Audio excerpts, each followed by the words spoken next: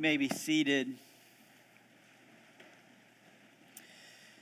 As we were singing that hymn, I was sitting here finding myself conflicted, both with the sense of joy and relief to be able to confess that I need thee every hour, but also a sense in my own heart that it's really hard to be in that place and to admit that, isn't it? That we are that desperately in need of Jesus every hour.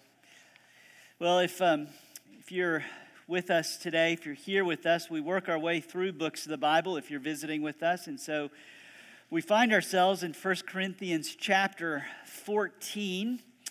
Just a word of note before we jump into the sermon text. After the benediction today, our children's education coordinator, Anna Quinn, is going to come up and dismiss our children to meet with their Sunday school teachers. So we're going to hang out. We're going to sit back down after the benediction. The Sunday school teachers will take the kids, introduce them to their classrooms. And then after that, we're going to have a lunch together in the fellowship hall, which is the other building behind me. If you are visiting with us today, we would love for you to stick around and have lunch with us. And so please, we've got plenty of food. Please join us for that. Well, 1 Corinthians chapter 14, if you have your Bibles, turn there with me. If you are new to Christianity, maybe don't have a Bible and are just checking Jesus out today, we've printed the text for you on page 8 of your worship guide. We've printed through verse 25, but we're only going to read through verse 19 this morning. This is God's word. Pursue love and earnestly desire the spiritual gifts, especially that you may prophesy. For one who speaks in a tongue speaks not to men, but to God. For no one understands him, but he utters mysteries in the Spirit. On the other hand, the one who prophesies speaks to people for their upbuilding and encouragement and consolation. The one who speaks in a tongue builds himself up, but the one who prophesies builds up the church. Now, I want you all to speak in tongues, but even more to prophesy. The one who prophesies is greater than the one who speaks in tongues, unless someone interprets so that the church may be built up. Now, brothers, if I come to you speaking in tongues, how will I benefit you? Unless I bring some revelation or knowledge or prophecy or teaching, if even lifeless instruments such as the flute or the harp do not give distinct notes, how will anyone know what is played? And if the bugle gives an indistinct sound, who will be ready for battle? So with yourselves, if with your tongue you utter speech that is not intelligible, how will anyone know what is said? For you will be speaking into the air. There are doubtless many different languages in the world, and none is without meaning. But if I do not know the meaning of the language, I will be a foreigner to the speaker, and the speaker a foreigner to me. So with yourselves, since you are eager for manifestations of the Spirit, strive to excel in building up the church. Therefore, one who speaks in a tongue should pray for the power to interpret. For if I pray in a tongue, my spirit prays, but my mind is unfruitful. What am I to do? I will pray with my spirit, but I will also pray with my mind also. I will sing praise with my spirit, but I will sing with my mind also. Otherwise, if you give thanks with your spirit, how can anyone in the position of an outsider say amen to your thanksgiving when he does not know what you are saying? For you may be giving thanks well enough, but the other person is not being built up. I thank God that I speak in tongues more than all of you. Nevertheless, in church, I would rather speak 5 words with my mind in order to instruct others than 10,000 words in a tongue. This is God's word. The wisdom of man, the ambitions of all of us fail and perish, but the word of the Lord stands forever. Would you pray with me? Lord Jesus, you are the one who has spoken creation into existence, and by your Spirit has brought everything that is into being out of nothing. And you, by your word and Spirit, are still active and present in the world today. You are holding everything together by your word. And your Spirit is moving in mysterious and yet powerful ways. And so we would pray that as we come to your word, you would make what is unclear clear, that you would make us delight more in your ways, that you would center our hearts on your gospel, that you would refresh us, maybe some for the first time, seeing our need of you and of your saving grace and entrusting ourselves to you. But in all things, we would pray, may we see you more beautiful and believable than any other time before. For we pray this in your name, our Savior. Amen. Well, I've said this about the Corinthian church, that in many ways the Corinthian church is almost, even though it's 2,000 years removed and on the other side of the world, is very similar to the American church. The Corinthians were fascinated as a people with displays of power. Unlike other parts of the Roman Empire where you had to be born into a place of status, in Corinth you could become somebody by your ambitions. And so displays of power and the spectacular were highly valued around the city of Corinth. Corinth also was set at economic crossroads. It had two ports and a road that ran north to south. It was there in a place of prominence and opulence. They loved the spectacular, and as a result, they valued highly gifted people because the spectacular was a means of rising up, getting attention, and with attention came the prominence of ambition. It was the indicator of power.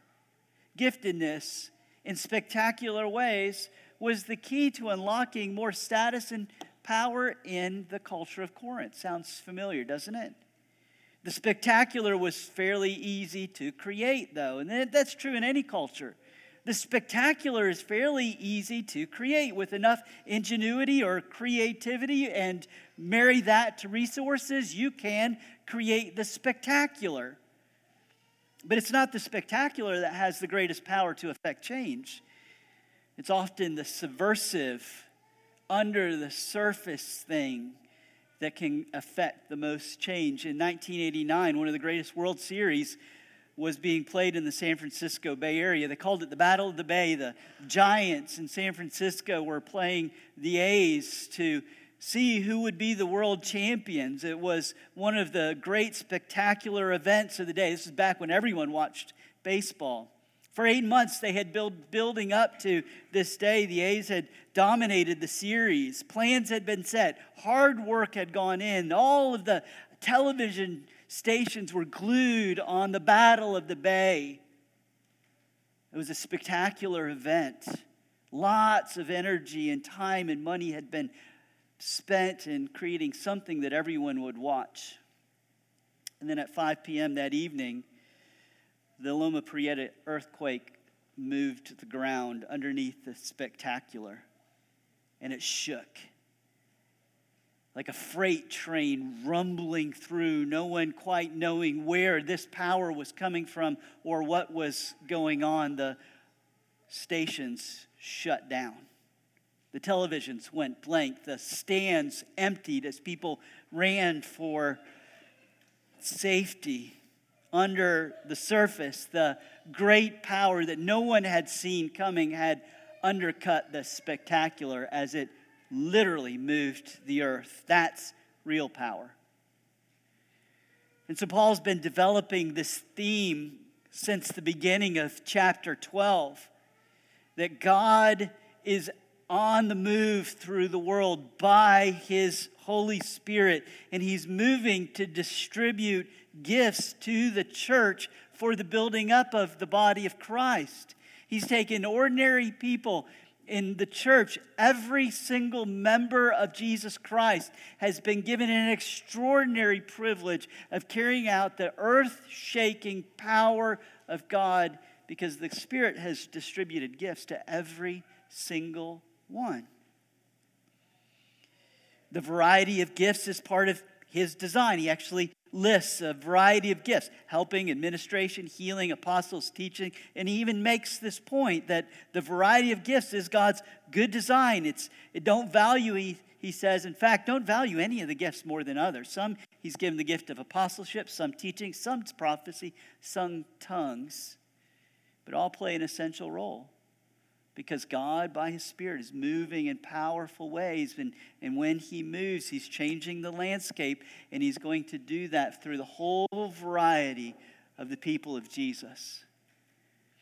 But because the Corinthian church was fascinated with displays of power, it seems that the Corinthian church was particularly fascinated with the two gifts of prophecy and tongues.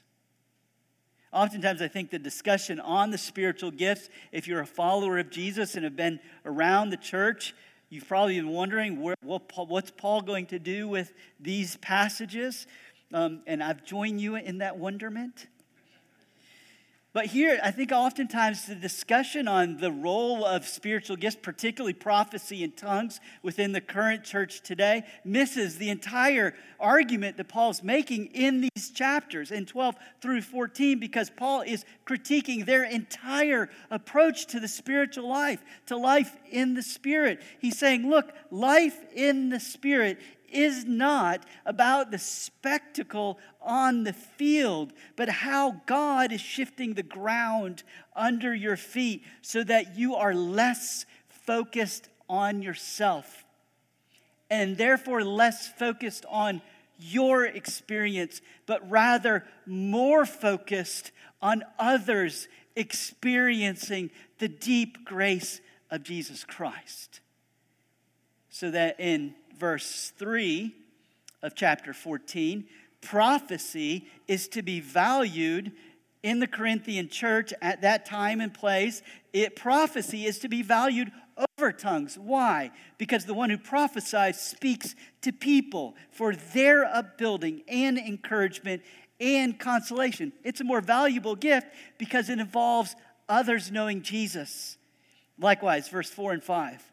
The one who speaks in tongues builds himself up. We'll get to definition of these two in just a second, but just for the sake of Paul's argument in verse 4 and 5, the one who speaks in tongues builds himself up. Now, I want you all to speak in tongues, but even more to prophesy. Why? The one who prophesies is greater than the one who speaks in tongues, unless someone interprets. Here's why: so that the church may be built up. And then in verse 6, the criteria for even Paul's own experience of the work of God, the Holy Spirit, is that it benefits others. Now, brothers, if I come to you speaking in tongues, how will that benefit you? Unless I bring you some revelation or knowledge or prophecy or teaching. Again, the manifestation of the Spirit as he's changed the ground under the feet of people who are naturally bent in on themselves so that they begin to bend outward for the benefit of others. That's real power. So then skip down to verse 12. So with yourselves, since you are eager for the manifestations of the Spirit. And you hear what he's saying. He's like, you're a people who value the spectacular. So if you really want to value the spectacular manifestations of the Spirit, here's how to access that. Strive to excel in building up the church, because anyone can create the spectacle. But what is truly spectacular and takes God working through Jesus by his Spirit, what is truly a display of power, it was when the bedrock of our lives shifts so that we're no longer bent towards fulfilling our own needs, but considering others more important than ourselves. That's when you know that the bedrock of someone's entire existence has been transformed by the greatest power that this world has ever known. God working by Jesus through his Spirit, so that the heart of the gospel is this. Jesus saying, I will give myself up for you. When we come to the table, that's what we celebrate. My Savior in his body, bearing my wrath that I had well deserved, giving himself up for me out of joy. Now, he gives his Spirit, and it's foolish for us to think that the greatest then move of the Spirit is to make us more consumed with our own experience. Because the Spirit who comes from the Savior who was crucified for our benefit is going to move the bedrock of our lives, so that the Spirit who comes from Christ Jesus and him crucified is going to make people whose lives look more like the cross. Because it is the greatest display of God's power in the world, that he would craft the entirety of history to pour out the entirety of the full display of the power of his wrath on the body of the Son that he had crafted by that Spirit. That's what Paul's critiquing. He's laying out a vision for them. The true work of the Spirit is Christ-centered and other-oriented. But now let's dig into the gifts that Paul's consumed with here in chapter 14, particularly the gifts of prophecy and tongue. Now again, the reason that Paul is so dedicated in this chapter to the gifts of prophecy and tongue is because he is addressing the Corinthians who, because of their cultural moment, had to become too consumed with these two gifts. So he's clearing it up. It's clear that these are pretty spectacular manifestations of the Spirit in this particular cultural moment in Corinth. In fact, it's their spectacular nature that has caused the Corinthians to value these particular gifts more than others. Now, Keaton and I were talking earlier before the service and about this passage, and I said, I just imagine if people are at Zion, they're not expecting us to break out in tongues and prophecy. So there's going to be a lot of head nodding as I kind of walk through this in agreement, because some of you have come from charismatic and Pentecostal backgrounds, and you're going to nod in agreement. I'm glad that he's drawn that out of the text, but I want to say this on the front end. We should expect more than we actually do. This world is much more mysterious and magical than any of us imagine it to be. We should expect more spectacular things by God doing what he's doing in this world than we naturally do. We tend to think of it as a closed box, like wind it up, you'll get the things that come out of it. God is on the move, and we should not be surprised when he surprises us. I remember sending students to Africa over the years, and as often the case, they would see things that would just blow their minds. Spectacular things. And they would come back and it would shake their faith, and I would think, what kind of message am I sending if we're not expecting weird things to happen in the world? Because God's on the move, because Satan is on the move, because the two of them can produce spectacular things in this world. The spectacular is not all that spectacular. What is spectacular is when the gospel is made known and lives are changed. And so God the Spirit is going to be consistent with the heart and intention of the Father and the Son. And so the spectacular work of the Spirit is to make Jesus known, even in the spectacular of prophecy and tongues. Because the Spirit loves his role as a spotlight to shine all his intense heat and power on Jesus, so that Jesus would be known in the hearts and lives of people. That's the ultimate litmus test for the work of the Spirit. Satan can produce spectacular things, but the one thing that he will not produce is a heart that's moved to give himself out of our brokenness, out of our shame, out of our sin, to the fullness of Jesus, to entrust ourselves there. Satan can produce spectacular things, but the one spectacle he will never do is to make Jesus the greatest delight and the greatest joy and the greatest place of rest for any sinner. And therefore, the gifts of tongue and prophecy as a manifestation of the Spirit are given to make Jesus known by the content of the gospel. This is one of the reasons that we should question whether the modern tongues movement in charismatic and Pentecostal circles is really a biblical manifestation of the Spirit, because it is often a move away from the sufficiency of the gospel and Jesus being made known simply to quite the opposite, to some ecstatic experience where the mind is no longer engaged. But if you desire these gifts, one of Paul's points is that tongues shouldn't be experienced by everyone. And one of his other points is that prophecy is to be more valued for a reason. Verse 1, pursue love and earnestly desire the spiritual gifts, especially that you may prophesy. Again, he's not saying everyone should prophesy. That would contradict all the points he's made to get us up to chapter 14. Not everyone has the same gift by design, a variety. Not everyone should prophesy. Not everyone should speak in tongues. Not everyone should teach. Not everyone should be an administrator. Not everyone should be helping. Not everyone should be fill in the blank. Rather, he's saying the reason that prophecy is superior in this cultural moment in Corinth at this time is because it makes God's word known. Verse 5. Now I want you all to speak in tongues, but even more to prophesy. It is superior. And he's using hyperbole. He doesn't actually think all will speak in tongues. He is creating hyperbole for effect, something he does repeatedly throughout Corinthians, because the Corinthians love the spectacle. Paul speaks in hyperbole. Paul's often ironic. And he's reiterating his point. There's something superior about prophesying because of what is being done. When someone is prophesying and here's what's being done, Jesus is being made known. Verse 3.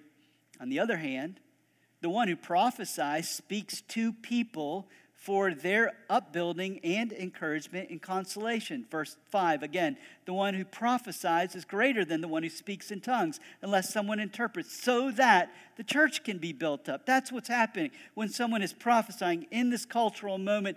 Content from God is being given, and it's superior because it benefits everyone for their building up. And God is speaking. Prophecy is better because God is speaking and engaging the whole person from the mind down to their heart, and they're being transformed because God's being made known to an intelligible person. Verse 19, nevertheless, in the church, I would rather speak 5 words with my mind in order to instruct others than 10,000 words in a tongue. Because the greatest gift that the Holy Spirit has to give is Jesus. And the gifts of the Spirit are given so that more people can know Jesus, and we can know Jesus more deeply. Now, we're still begging the question, what was prophecy in this moment in time? Well, obviously it's content from God. That's one thing that we've gotten at this point. It's content to the mind from God. And that's a consistent definition with prophecy throughout the whole of the Bible, right? In the Bible, prophecy isn't so much foretelling the future, but forthtelling, speaking forth from God into the world. Moses is the prototype for a prophet. He spoke for God to the nation of Israel and to Pharaoh. He spoke God's words into the world. That didn't mean seldom did he predict the future. Most of the time he was declaring curses on Pharaoh or calling Pharaoh to repentance or telling Pharaoh, let my people go. He was speaking forth God's word. In fact, when you read the Exodus narrative, most of the time it's not Moses who's speaking, it's Aaron. Because Moses' reply to God was, I ain't that good of a speaker. And so God says, okay, I'll give you Aaron. He got a good tongue. He'll speak for you. And then he says, Aaron will be as to you as I am to you.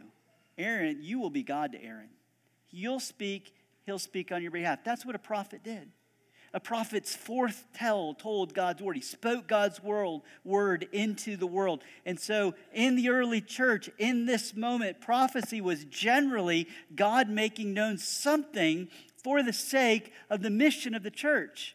In Acts chapter 11, Agabus and prophets come down from the church in Antioch to Jerusalem. And one of them, Agabus, stands up and he foretells that there's going to be a great famine. He prophesies a famine's coming.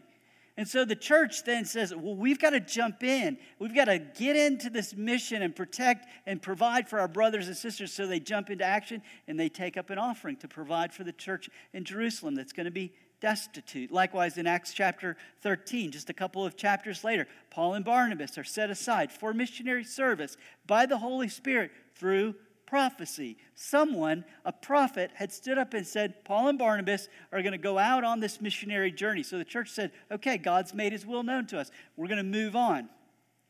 Likewise, Timothy was set apart to be a pastor of the church in Ephesus by prophecy. That's how God works. He makes himself known. And when he makes himself known, he always wraps himself up in a person.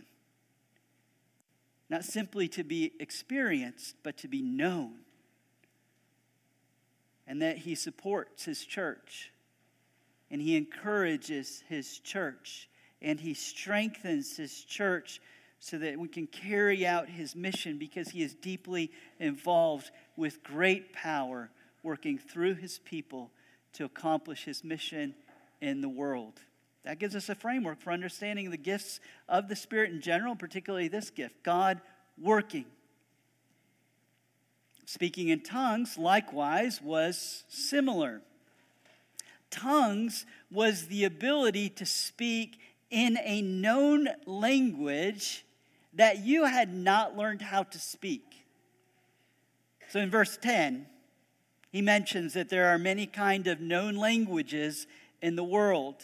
And then in verse 11, that there is a need for understanding those languages. And then in verse 13, those who speak in a tongue should pray for the ability to interpret, because something is actually being communicated at that time. He doesn't have in mind that people are ecstatically uttering gibberish, but that content of the gospel is being made known, particularly in a known tongue that someone had not learned. And then in verse 21, Paul quotes from Isaiah 28 when he speaks of the strange tongues.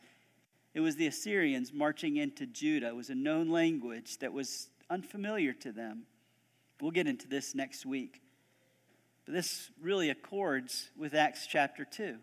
Because in Acts chapter 2, when the Holy Spirit is given to the church at this great event of Pentecost, they break out into tongues. And the people who are present there are confused. Why are they confused? Because the people of the early church were speaking in tongues of the countries that were in Jerusalem at that time.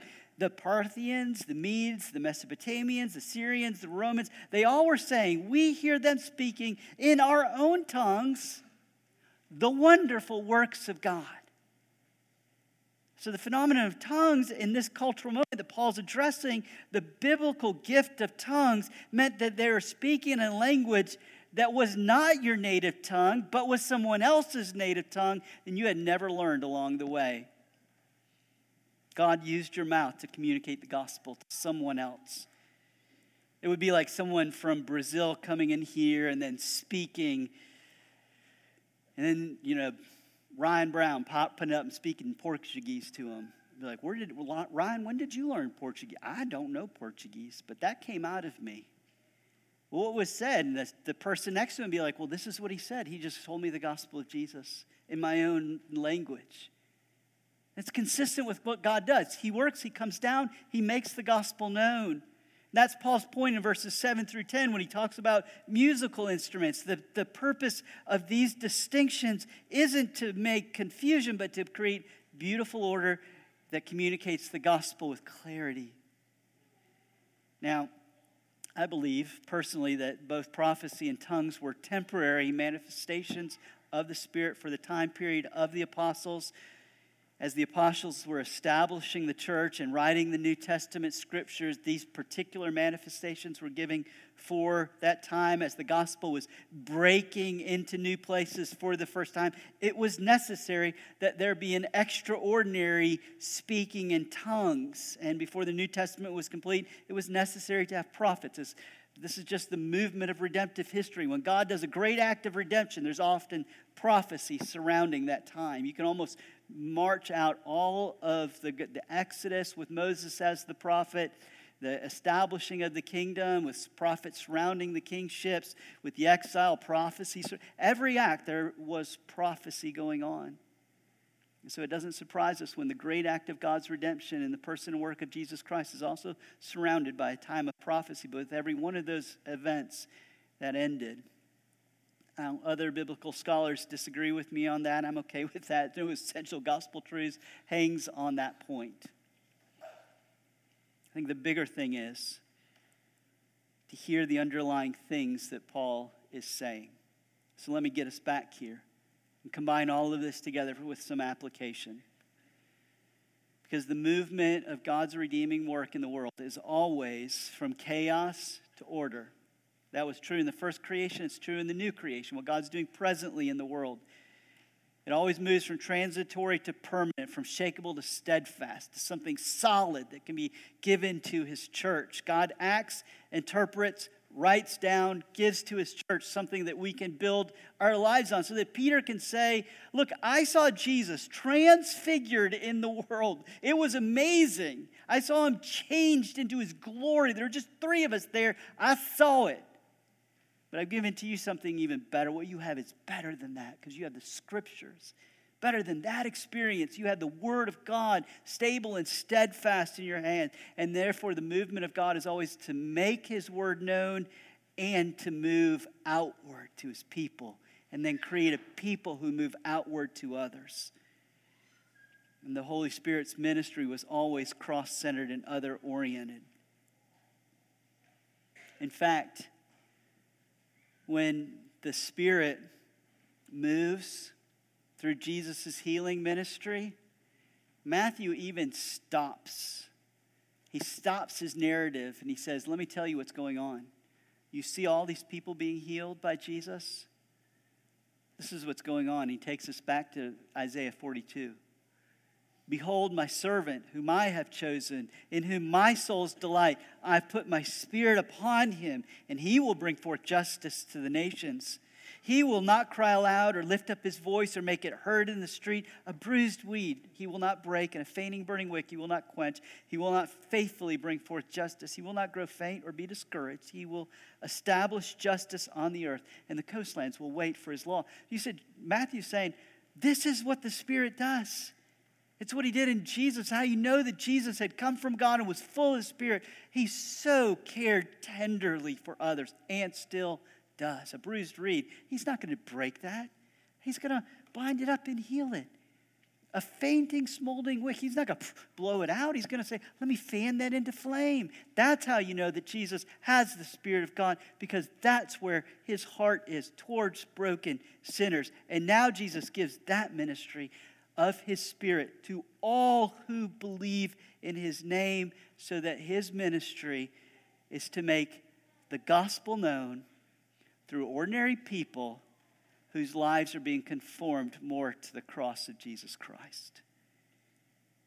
A growing Christian is a Christian who is giving themselves for the sake of others.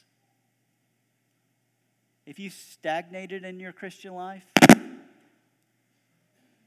that was not a manifestation of the Spirit. That was just a wire. If you've stagnated in the Christian life, it's most likely because you're not pouring yourself out for the sake of others. You're moving against the Spirit who's moving you towards others to make the gospel known. Consolation, encouragement. There are broken people all around us. The body is doing its work. Jesus is doing his work, shepherding his people, when the whole body together is caring for each other. Let Let me close this out with this quote from Francis Schaeffer.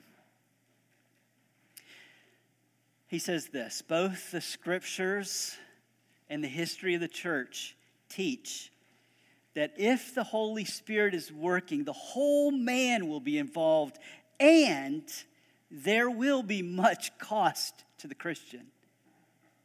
The more the Holy Spirit works, the more Christians will be involved in battle. And the more they are used, the more there will be personal cost and tiredness. It's quite the opposite of what we think will first be. It's quite the opposite of what we might first think. People often cry out for the work of the Holy Spirit and yet forget that when the Spirit works, there is always a tremendous cost to the people of God. Weariness and tears and battles. Walking in the Spirit, that is doing the Lord's work in the Lord's way, is not contrasted with tiredness and cost, but with vainglory. We cannot have God's power and deliberately place me at the center of our lives. We cannot know much about walking in the Spirit until we realize and implement the washing of feet and the humility of the cross. The measure of the Spirit's work is not personal emotional experience. Quite honestly, that's attainable with lights and a sound system and a well-placed riff and a couple drum beats. Seeding the crowd with energy can get it pumped up. That's not a manifestation of the Spirit. God's after something so much, much more powerful than what can be produced on a Saturday in a football stadium or in a concert arena. God, the Spirit moves in powerful ways. And when He does, He creates a people who are literally turned inside out and will be exhausted because they've known the power of the Spirit in our lives, making us more like Jesus. Let's pray. Lord, we would ask that you would straighten us out, for we're bent inwards, that you would turn us outwards even as we come to this table. Remind us that we feed on this. Christ was crucified for our sins, and in Him He has earned for us all things that we need. There is no shortage in Jesus, but only in abundance. And He gives, and He gives, and He gives, and we have no lacking. And then, God, as we leave from this table, make us a people who pour ourselves out for the sake of others. Take these ordinary elements and set them aside for your good purposes, so that we might be nourished and strengthened on Christ and Him crucified for us. For it's in His name that we pray. Amen.